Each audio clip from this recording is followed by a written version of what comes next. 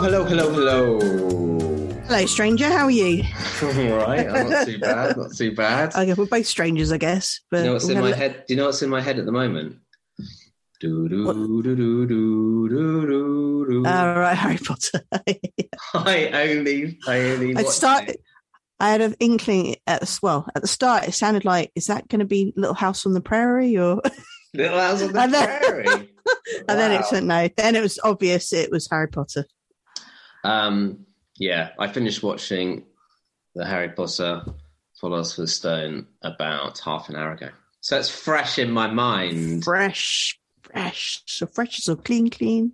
So we've got Harry Potter to review and we've got Sonic the Hedgehog 2. Films I've watched recently are The Northman. Northman? I've not seen that one. Okay.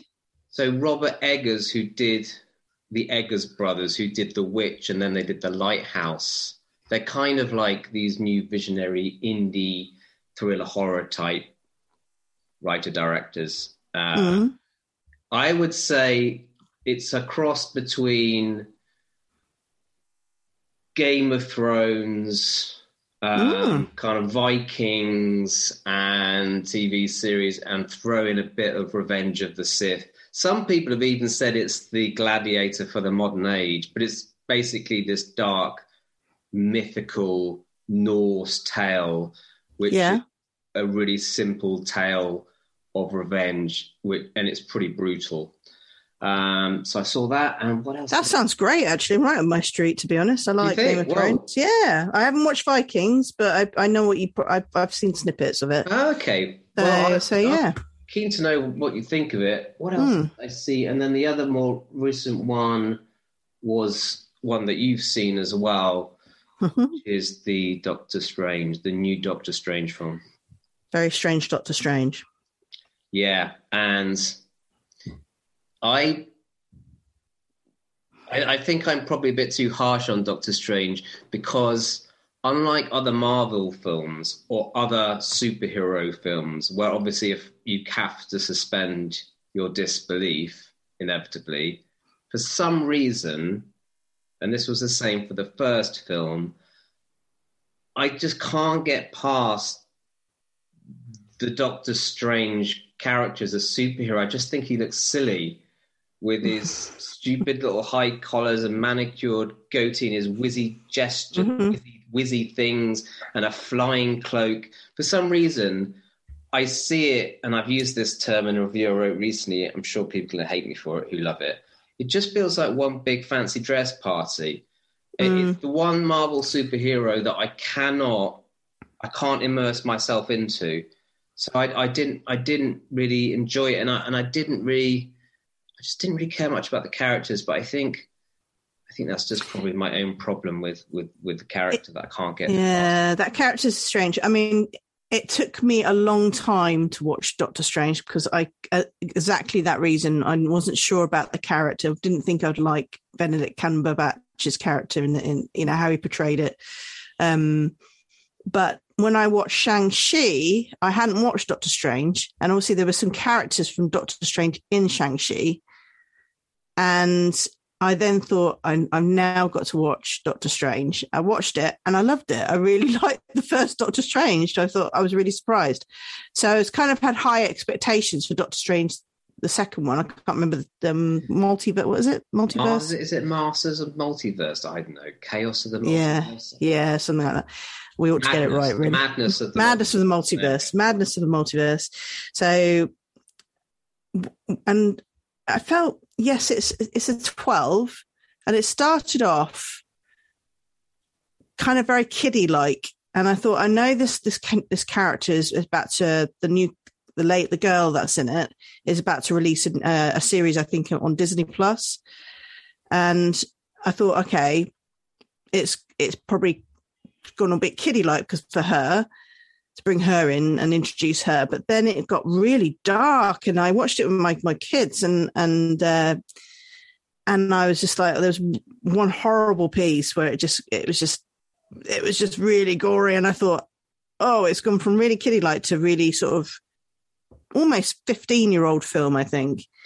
So I was really surprised by the spectrum that they were, the age range, I think, that they could have covered there. But yeah, I'm mixed about it, to be honest. But, if you're a Marvel fan, go and watch it. You have to watch it because you need to stay up to date with what's happening in the Marvel, series that they keep rolling out, really. Yeah, exactly. And there was the usual end credits with some other new character that's one of our favourite. I'm not going to say, but she's one of my favourite actresses who's about to enter it. Yeah, I got to watch Scream finally. Oh yeah. Okay. Finally, I watched Scream, and it is definitely for the fans. It's for the fans, definitely. So yeah, okay. So Scream is I enjoyed it, but there were characters in it because I must have missed a Scream or two, who I didn't know who was in it. So I thought I was a fan, but obviously not as big a fan as other people. But there is another Scream coming out because I've seen that there's some famous people that are signed up to do the next one. Well, as long as they just need to get rid of that original cast. I hope that was a one-off just because it was the anniversary. Yeah. And TV-wise, I've now got Apple TV for a couple of months because I was very lucky to get an Apple mobile phone. And with that, you get a 3 free month subscription. And I've been watching some great series on there. They've got brilliant, loads of famous people that, in films are doing TV series. So Shining Girls is excellent with Elizabeth Moss, and it's got Jamie Bell also in it. Really dark, but very good. You've also got Gary Oldman in Slow Horses, which is excellent. And then you've got The Good Morning Show. You've got Jennifer Aniston and Reese Witherspoon is in that as well. And also one of the characters from a film that we reviewed a couple of weeks back that I think I might have given. Did I give it 10 out of 10? I might have done the one with the rock and roll one. What was that one? Almost Famous. Oh. Almost Famous. So one of the lead characters in Almost Famous is in The Good Morning Show. Billy Cudrup. Billy Cudrup is in that. I'm also seeing ads for another Apple TV Plus, The Last Thing He Told Me, which I think has got Julia Roberts in it. Which looks quite intriguing as well. No, have I got that wrong? They've got Tehran. They've got they've got quite a lot. They've got a lot on Apple. Anyway, I'm quite enjoying it actually. It's got me. I'm debating now whether to continue my subscription, which I might probably do because I'm certainly been quite hooked on a couple of the episodes there. It's going to be interesting to see with Netflix, no doubt, going to start putting ads in. Well, they are, and they're going to restrict the sharing of passwords, and no doubt they're probably going to start to mess around with the cost of the subscriptions. I mean, this was always inevitable, wasn't it? It's like it will get to a point where people might start to have to make a decision between the likes of Disney, Apple, Netflix, Amazon Prime in some ways doesn't offer that much, but at least Prime, obviously, a lot of people have Prime anyway, just for delivery. I don't know. It's a lot. Add them all up. It's quite a lot of money per month. Yeah, I think Disney's not a huge cost for over the year. I mean, I think when I last subscribed, it was around the £60 mark for the year. And then Apple TV, I think it's like $5.99 or something like that per month. So you think they're not a huge cost, but actually you're right. When you add them all up together, it does come to a lot because I'm a Prime member, I'm a Netflix member, I'm now got Apple TV, I've got Disney Plus, I've got Sky Cinema and all that jazz as well. So I've got a lot of channels. Yeah. I've just realised that my microphone was miles away from my mouth. I think I've done this before, so apologies, everybody. I'm sure most of what I was talking about was absolute nonsense. But you're right.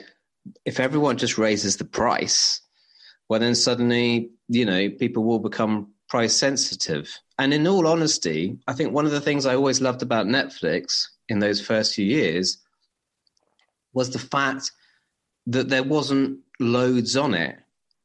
And so you had standout shows that they were known for. Now when you go onto Netflix, it's like a cable channel service, there's so much on there. And in actual fact, sometimes it's difficult to find the decent stuff.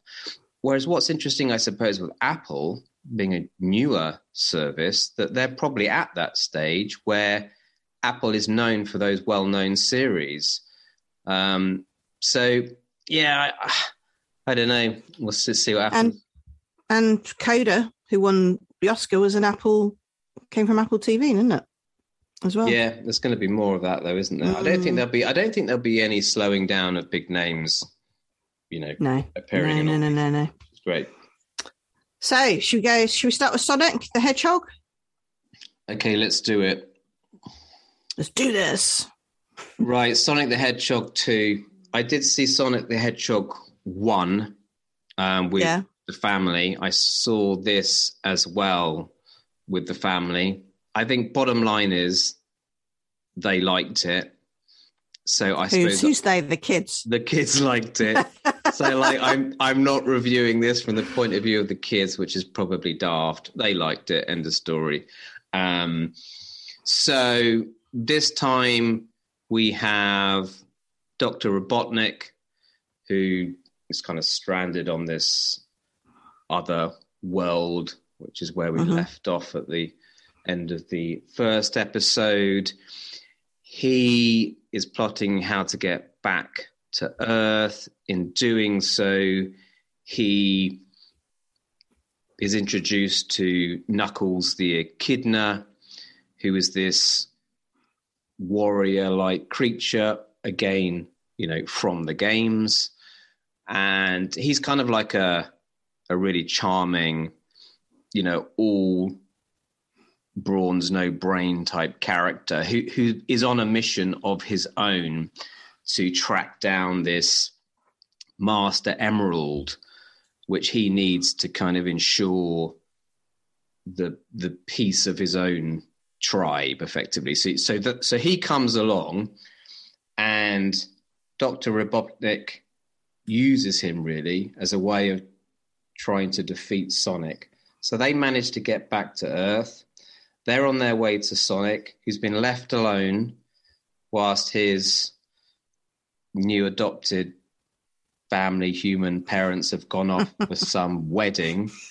And before Robotnik and Knuckles get there, we have the Tails, the two-tailed fox, again, from the games, the one that spins the tails and it's like a helicopter.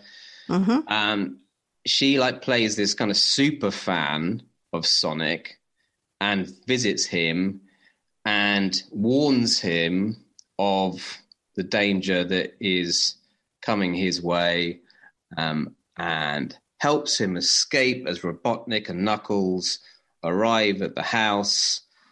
And basically that kickstarts this whole battle between these two sides.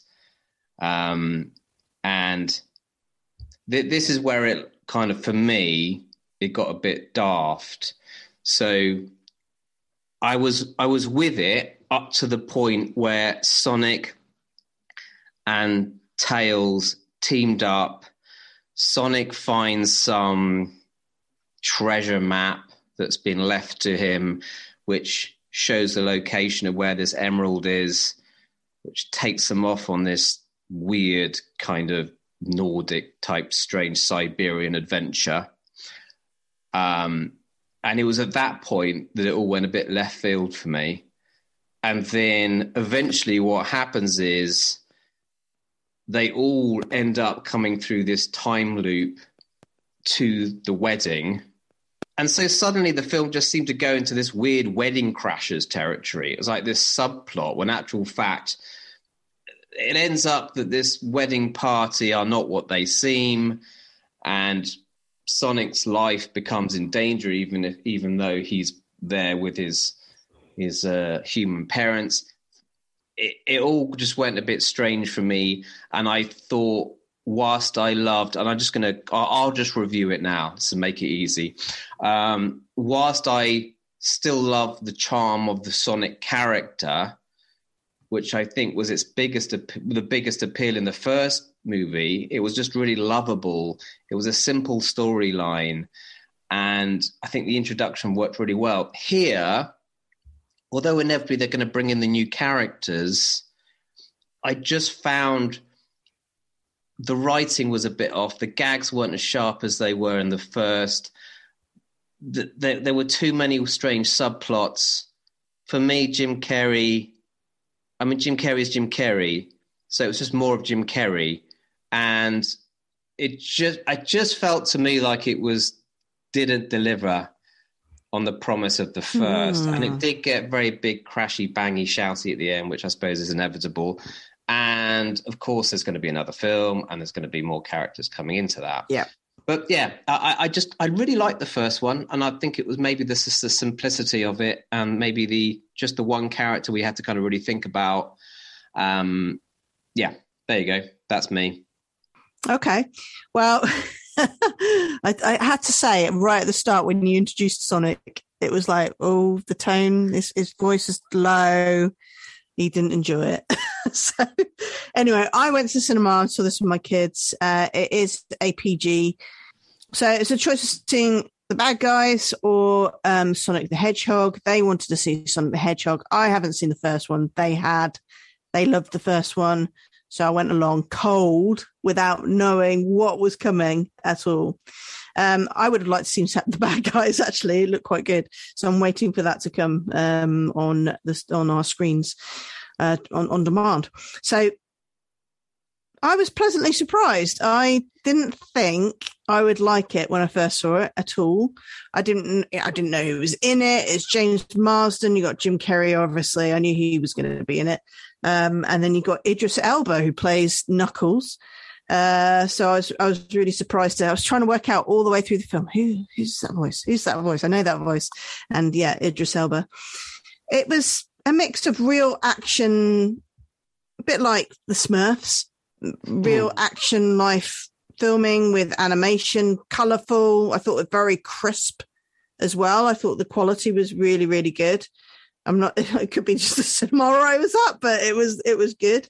As I said, my kids loved it, and I thought it was okay. But it was just very similar storyline to what we've seen in like the Smurfs, for example. So you get the male lead looks after the animated lead, and then the animated lead gets into trouble, and the male lead tries to protect the animated lead. It's kind of that same similar scenario that you get in all the other films of this type.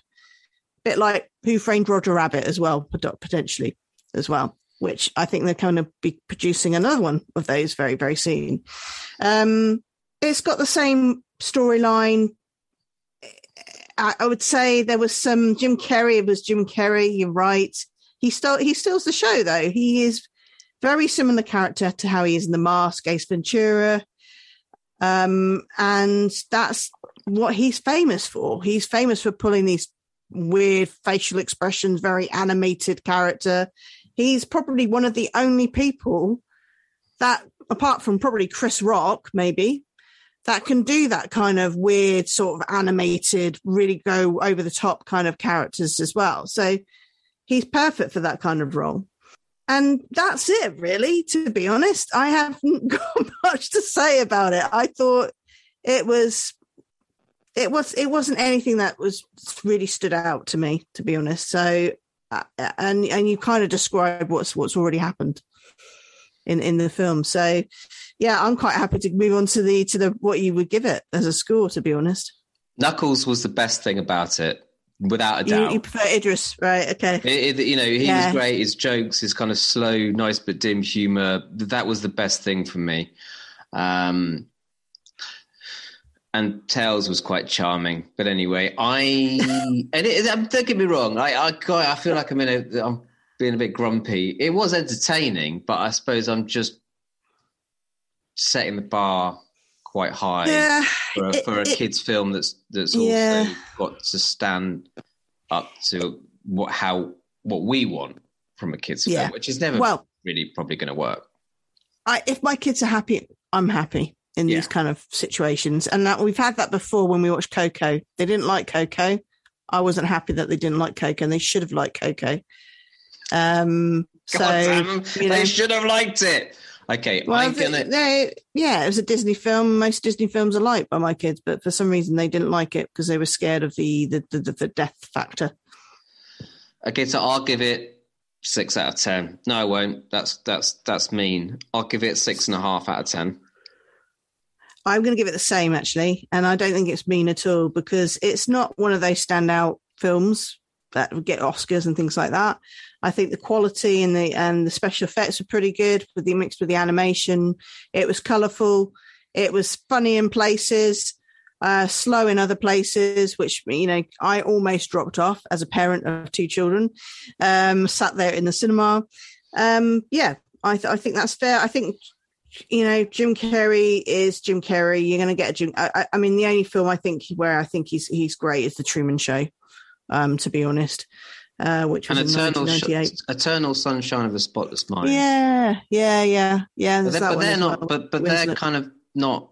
They're not like Ace Ventura. They're not The Mask. They're not Dumb and Dumber. They're not Rubberface. They're him doing something a little bit more interesting, more human. Yeah, more human. Yeah. So 6.5. There you go. Harry Potter. Next one.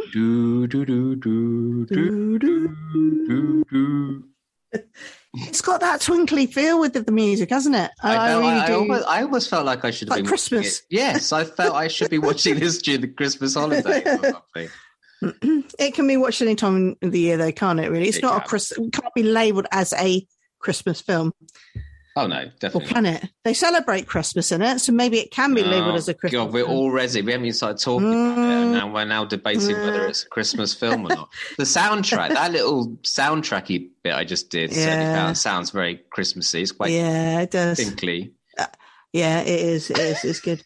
So 11-year-old Harry Potter, orphan, living with his aunt and uncle, the Dursleys, under the stairs in their 2 up, 2 down bedroom house, which is in Bracknell, not too far from where we live, actually, which we discovered when I went to the museum. Is invited to Hogwarts School for Witchcraft and Wizardry, and learns about his birth and his parents, who he hasn't, obviously seen since a young age, or since birth, really, and finds out that wizarding world is more dangerous than he thought, with Voldemort, Quidditch, chess. What more can I say? It's 2 hours and 32 minutes long. It's quite a long film for a kids movie, PG, released in 2001. Directed by the great Chris Columbus, who's produced some great heartfelt movies like Mrs. Doubtfire, Home Alone 1 and 2. You've also got The Christmas Chronicles, The Help. He's done a whole caboodle of films, and you got this film, which obviously based on the book from J.K. Rowling, and they've gone on to do a whole other, a whole series of films based on her books. And this is the first one, released in 2001, as I mentioned. So it's a good start. You kind of get introduced to the characters with Ron and Hermione. You've got Harry, who's Daniel Radcliffe. You've got Rupert Grint. You've got Emma Watson. You got some of the great British actors. You've got Richard Harris, Maggie Smith, Robbie Coltrane. And, in the other films as well, you get to see lots of other very, very famous English actors. So these, Daniel, Rupert and Emma, I know them well, obviously, such a young age to be, thrown at this superior film, really, with the director and these greats. So it must have been quite daunting at first, but they're kids being kids. Pretty much get just stuck in and kind of don't really, almost unfazed by that, really. But yeah, I'd love to get your thoughts. I've briefly introduced it, but I think most people have watched Harry Potter, haven't they? I haven't read all of the books. In fact, I haven't read any of the books. Good. I haven't read any. I'm coming clean. I haven't read any of the books. What I think works about all of these films, and I think it's the same for any film that really hits the mark for children, is that perfect mix of light and dark. And that's what stood out to me when I watched it. Obviously, I've seen it a few times. Is that, 1 minute, you're watching almost like some comedy family drama in some suburban British, whatever housing development where obviously Harry was kind of hidden, if you like. And then, and forward wind, you were seeing some quite dark scenes in... Really dark. That's the scene in the wood where he first comes face to face with Voldemort and all the kind of mystical characters in there. And then you're watching Quidditch. It's like watching some kind of medieval sports broadcast with, then you're seeing Ron kind of like trapped in Devil's Snare, and like you say, and the chess match. So I think that's what works really well about it, is that it's really entertaining and it's really light, and you've got all the characters and all the fantastic, like you say, British characters, British actors. But then there are times when it's really quite dark and gripping and scary. And I do think you do need to have, you veer too far into that, then obviously it doesn't work. It's almost like you need to be right on the borderline, or, making sure that it's still going to appeal to children.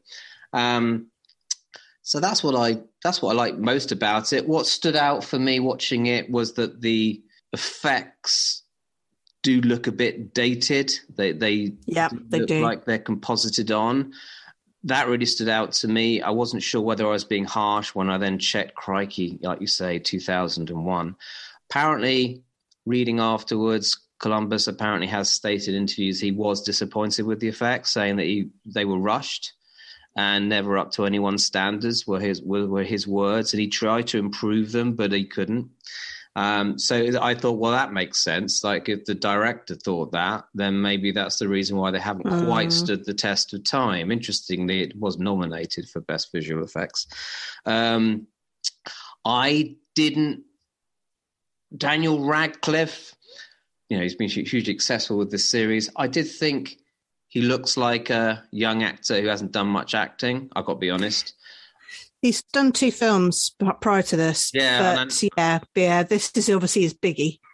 This is Biggie, and he was seen in David Copperfield, wasn't he? That was the TV series that Christopher Columbus saw him in, and he always wanted him. And it took a while for them to eventually get him, I think, because his parents were concerned with schoolwork and all the rest of it.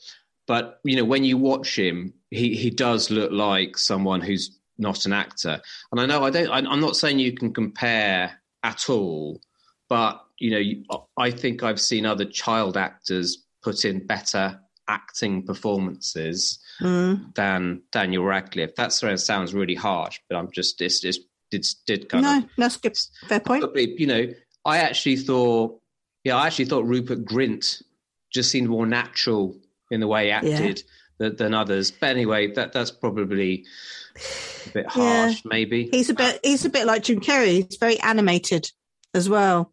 Yeah, in some respects, with his facial expressions, a bit like the kid from the Wonder Years. Remember that in years and years ago, Fred Savage, very sort of expressions on his face. Yeah, I think he's great. I think that stand out in terms of those more established actors would be Alan Rickman. I just think he's mesmerising in everything he does, no more so than in this. And Richard Harris, it's like I never forget watching him in Gladiator. And again, he cropped up in, I think, The Count of Monte Cristo as well, in a film that we reviewed. I don't know, the way in which he delivers lines, certainly in the films towards the end of his career, there's just, I don't know, there's just so much warmth and wisdom, and I just listen to him all day long, and obviously the cast goes on and on and on. But I didn't, so Alex Guinness apparently was considered to play the role of Dumbledore, but he died before filming began. And also, just another thing, apparently Liam Aitken was originally given the role of Harry Potter. But the day Oh, really? a day later, the offer was revoked when it was discovered that he wasn't British, because, of course, J.K. Rowling insisted that all of the cast were British. Can you imagine being that close to getting that part? No, I know, precisely. And I'd never heard of him. I looked him up, and he's not a particularly well-known actor. But, you're right. It just goes to show. I really enjoyed it. It's just one of those films that you can put on. Feels like a holiday film. You can kind of slip in and out of it. It's packed full of, countless action, adventurous scenes with scares and with laughs and with charm, and you can't really not enjoy it again purely for the cast. I mean, the amount, the class thrown at this film. It's not surprising that it's so good. So it is. Yeah. I would agree with that. I mean, I was just going to and I wouldn't say I'm definitely not a massive Harry Potter fan. So I'm not, I'm never going to kind of completely wax lyrical and absolutely love these films, but it's impossible to not enjoy it. Yeah. So I've been to the museum up in Watford, and I know there's one open in London, and the intricacies of all the costumes, the set design, and the art that goes behind all of this is incredible. It really is. I mean, the story is takes you to another world. I think the imagination that J.K. Rowling had is amazing, and I do really still think that she took snippets of thoughts from the film that we reviewed the other week with Robin Williams in Dead Poets Society. There's some elements of that esque into Harry Potter, definitely. And, there's lots of other inspirations that have come from other areas that she's pulled into this, I feel. I know that those that have read the books think the books are much better because they go off into their own imaginations, of course. And quite often you do find if there is an excellent book, the book will always be better. But this is Chris Columbus's perception of Harry Potter, let's just say. And I think it's well delivered. And, it launched the careers of Radcliffe, Grint and Watson tremendously. Look at them today. I mean, Grint is more of a property. He's more of a businessman now, I would say, but he still does the odd film now and then. But Radcliffe is still going. He's still got that kind of awkward, almost Hugh Grantish kind of way about his acting.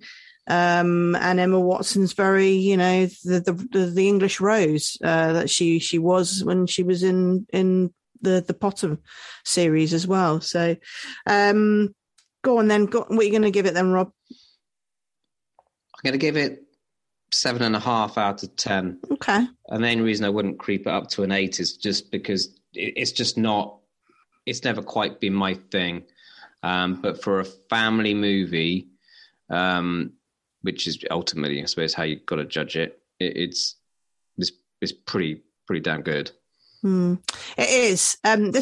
My children struggle with the Harry Potter series, but I know there's many children that don't and love it to bits. A lot of obsession around Harry Potter, but is that around the book or is that around the films? I think there's a bit of both there, however. I'm going to give it 9 out of 10. I do like the Harry Potter series. You can see this film now becoming a bit dated, but I really, really hope they wait for a very long time before they redo these again, because we are starting to see films that are done, I guess, in the 70s, 80s now that are being redone now. I would hope they give it a good 40 years before they start, 40 years, because it's 20 years already, 40 years before they start thinking maybe we should redo the Harry Potter series with new, fresh actors. But yeah, 9 is and I'm not a massive fan. I'm a semi fan. I've not read the books, as I said, but if I was a huge fan, I think I would have read the books as well. Cool. 9 out of 10. That's great. New films for this coming week. So The Newbie, we have decided, is going to be a film that is currently in cinemas, which is called Everything, Everywhere, All at Once. And this is directed by Daniel Kwan and Daniel Scheinert, collectively known as the Daniels. The film is a hilarious, I know, collectively known as the Daniels. The Daniels. The film is a hilarious and big-hearted sci-fi action adventure about an exhausted Chinese-American woman who can't seem to finish her taxes. Do you know what I'm going to do? That's not where I normally go to do the little synopsis. And it's got Michelle Yeoh in it from Crouching Tiger, Hidden Dragon, and it's also got Jamie Lee Curtis as the two big names on this film. An aging Chinese immigrant is swept up in an insane adventure where she alone can save the world by exploring other universes connecting with the lives she could have led. I have seen the trailer, and it does look very, very left field and intriguing. Could this be like an 18 Marvel film, do you think?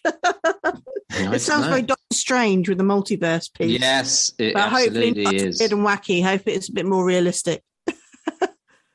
Well, it's a 15. Okay, yeah. So that's the newbie. And the oldie... And I'm picking from your list this time. Yes, you are.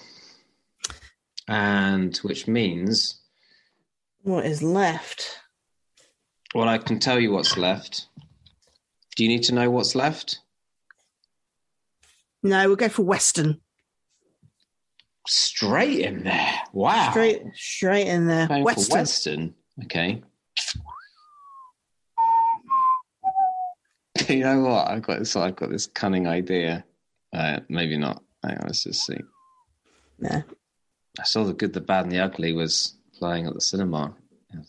Okay, so I've got 8 left on my list. More than me. I probably only got about 2. I think you've chosen more of my Westerns. And the fact that Revenant was even a Western is I would like to have a modern Western, but I bet you got an oldies. Are they all oldies? Well, not all of them. Not all of them. There is one which is slightly more contemporary, but, you know. I'm going to go for number 5. Which is No Country for Old Men. This is with Javier Bardem, and this is directed by the Coen brothers from 2000. I can't remember whether I've seen this or not. From 2007. Let me just find the stuff on it. No Country for Old Men. Here we go. So this stars, as I say, Javier Bardem and Tommy Lee Jones and Josh Brolin. Mm-hmm. Directed by the Coen brothers from 2007. Violence and mayhem ensue after a hunter stumbles upon a drug deal gone wrong and more than $2 million in cash near the Rio Grande. And this actually won 4 Oscars, Sarah. This hasn't got Woody Harrelson in it, has it? No, it's very much not like a Woody Harrelson movie. So this won Best Picture. Okay, and I don't think I've seen it. I don't think I have seen it then. Best Supporting Actor, Best Director, Best Screenplay. So it was big in 2008. And it's contemporary. Come on, yes, I've ticked all the boxes. I know you have. You're right. I can't remember whether I have or haven't watched this film, to be honest. Which means if I have, it hasn't put a lasting impression on me. So we'll see. We'll see. But I'm like with Westerns. I say, I don't like Westerns, and then I end up loving it. So let's see. Okay. And are you going to tell us where we can watch it? Oh yes, that's my part. I've been on holiday for too long, haven't I? I don't blame you. I mean, you can watch it. You can kind of watch it everywhere. It's one of those types of jobs. So you can, it's streaming currently on Sky, Now Cinema and Virgin Go. So that's pretty good. And you can rent and buy from most on-demand platforms as well. So pretty much out there all over the place. Looking forward to that. I got some dad jokes to finish on. Oh, go on then.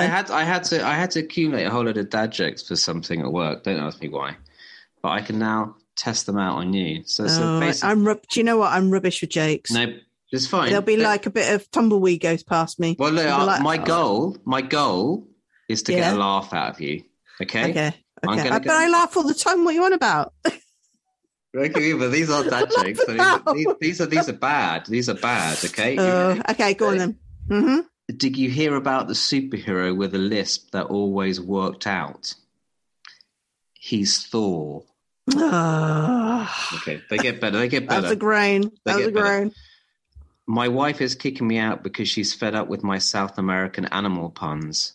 Okay, I said, I'll pack her my bags.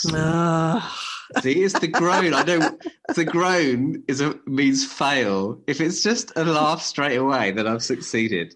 Okay, this is one of my favourites. I was in the supermarket the other day when this guy threw a block of cheddar at me. Outraged, I said, well, that's not very mature, is it? That's a good one. That's a good one. Yeah, okay. I like that one. Okay. I got arrested for downloading the whole of Wikipedia. I told them I could explain everything. A bloke on a tractor has just driven past me yelling, the end of the world is nigh. I think it was Farmageddon. Okay. These are really bad. Where did you get these from? Searching online, no doubt. Google, yeah. So very good. Do you know what I fancy right now? Only choose at anyone in the supermarket, though, please, listeners. No, don't do that. No. I just got this sudden yearning for a Sunday roast with some roast beef. And do you know, roast beef? What's roast beef with a hand gesture? What does that mean? I went with a hand gesture. It's like udders. What is that? No, that's from your head. No, but you did that. I don't know why I did that. And then no one can even see me doing it. For some reason, he's wiggling his fingers. My fingers when I said roast. This is going strange. My point is, I mean, it's a little bit disappointing because if you just want to do a small roast, right? You can't really go to the local co-op and buy like a small beef joint, can you? No. And on that note, because I'm a vegetarian. Oh dear. And no. I'm a vegetarian, and I actually, when we have a roast, I end up cooking about 4 different main pieces of the meal. My husband has steak, which is close to roast. Yeah, he has a steak. No, it's close to roast beef. That's his meat accompaniment for a roast is actually a steak. Okay. Yeah. My youngest has, what does he normally have? He has a gammon. Are you serious? Yeah. And my eldest has fish fingers because he hates everything else. I was gonna say fish fingers as a joke. Oh my God. No, he has fish fingers, and he has fish fingers for his Christmas tea, his Christmas lunch as well. And yes, he doesn't like chicken, turkey, or beef or whatever. And I have salmon. So that is our Sunday. That is our Sunday roast. The trimmings and the veggies are all I never knew that was even a thing to have anything like that alongside your. Yeah. So as a tip, you could have a steak instead of a roast beef. This is true. Yeah. Mm-hmm. All I say is you got the patience of a saint that you actually, when you think, right, let's have a roast today, that you've got to. Well, we take it. Well, sometimes I do it, and sometimes my husband does it. We take it into. He's pretty good, actually. He does a lot of cooking. Fish finger roast. Thank you, husband, for doing all that cooking. Yeah, well done, Chris. Lots of brownie points. Okay, well, I can always go and get some fish fingers, I suppose. Fish fingers, yeah. We're having pasta tonight. Very healthy, very with nice. Garlic, but we're having garlic bread on the side, so it's not very healthy. It's not very healthy, and we're having 4 different types of pasta as well. So my God! Hang on! What have we started here? So we've gone because we got our order came in today, and normally we'd have this on a Monday because it's football day. I would shove something in the microwave, and this is what we're doing tonight. So my husband has lasagna. I can't believe we're talking about different types of pasta. My eldest has spaghetti bolognese. My youngest has meatballs with spaghetti, and I have macaroni cheese. You're effectively cooking like 3 or 4 different types of meal for one meal. Yeah. They do join me and have cornmeals now and then. I do like a good spaghetti bolognese sometimes, but it's just if we're in a rush. That's it. We have 4 different meals, which probably actually isn't great for being in a rush, is it? No. The culinary delights of the Poole household. Yeah. I mean, an insight into your world. Wow. There you go. I mean, fair play to you to be able to. We all have garlic bread, though. Who doesn't? Who doesn't like garlic bread? No, exactly.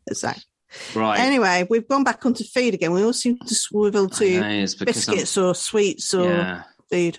I haven't got any crisps left either. Oh. And I've got biscuits, but I'm saving those for the kids. I'm just very hungry. That's why we come on to this. Okay, then should we stop? And you can go and get some food. Yeah. Well, thank you very much for our listeners, and I'm looking forward to these films. I'll go off and cook 4 different meals. Have a good Sunday roast. Okay, bye. Bye.